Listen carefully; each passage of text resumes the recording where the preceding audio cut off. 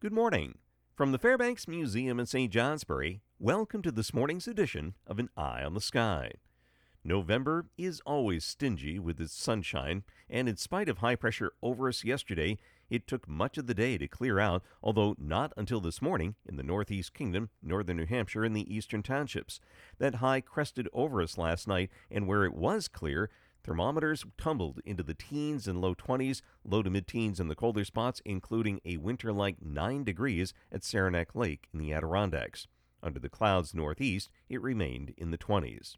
Today, that area of high pressure continues to our east so that any morning sun bows out to the next episode of November clouds, running along a series of weather fronts extending southeast from a weakening storm lifting northeast from Ontario toward Hudson Bay.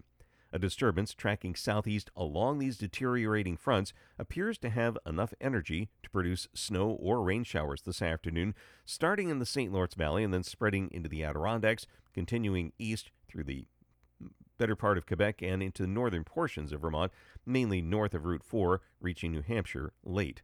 This becomes all snow showers tonight, more numerous north and enhanced by the mountains where a dusting to an inch or two is possible.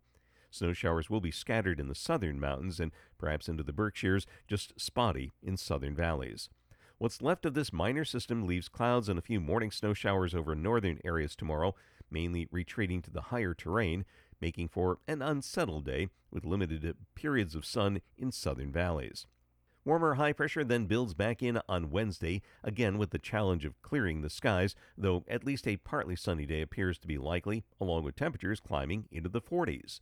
This warming trend continues Thursday, at which point a storm developing in the northern plains sweeps a cold front eastward on Friday. Ahead of it, moisture rides an increasing southwesterly airflow, leading to a rising chance of rain showers Friday afternoon through New York, working east into Vermont and the Berkshires later in the day. Colder air is likely to follow for next weekend. Back to the forecast details.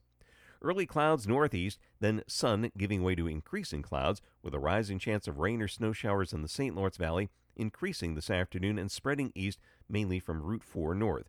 Highs 30s to near 40, a few low 40s south. Tonight, mostly cloudy, snow or rain showers changing to snow showers, more numerous from the Adirondacks and Route 4 north, a dusting to an inch, spotty south. Lows upper 20s and low 30s. Tuesday, mostly cloudy with morning snow showers north, another dusting to an inch mainly over the higher terrain, limited breaks of sun across southern sections, highs 30s to near 40 north, in the low to mid 40s in the Champlain Valley and south. That's the weather story from the Fairbanks Museum in St. Johnsbury.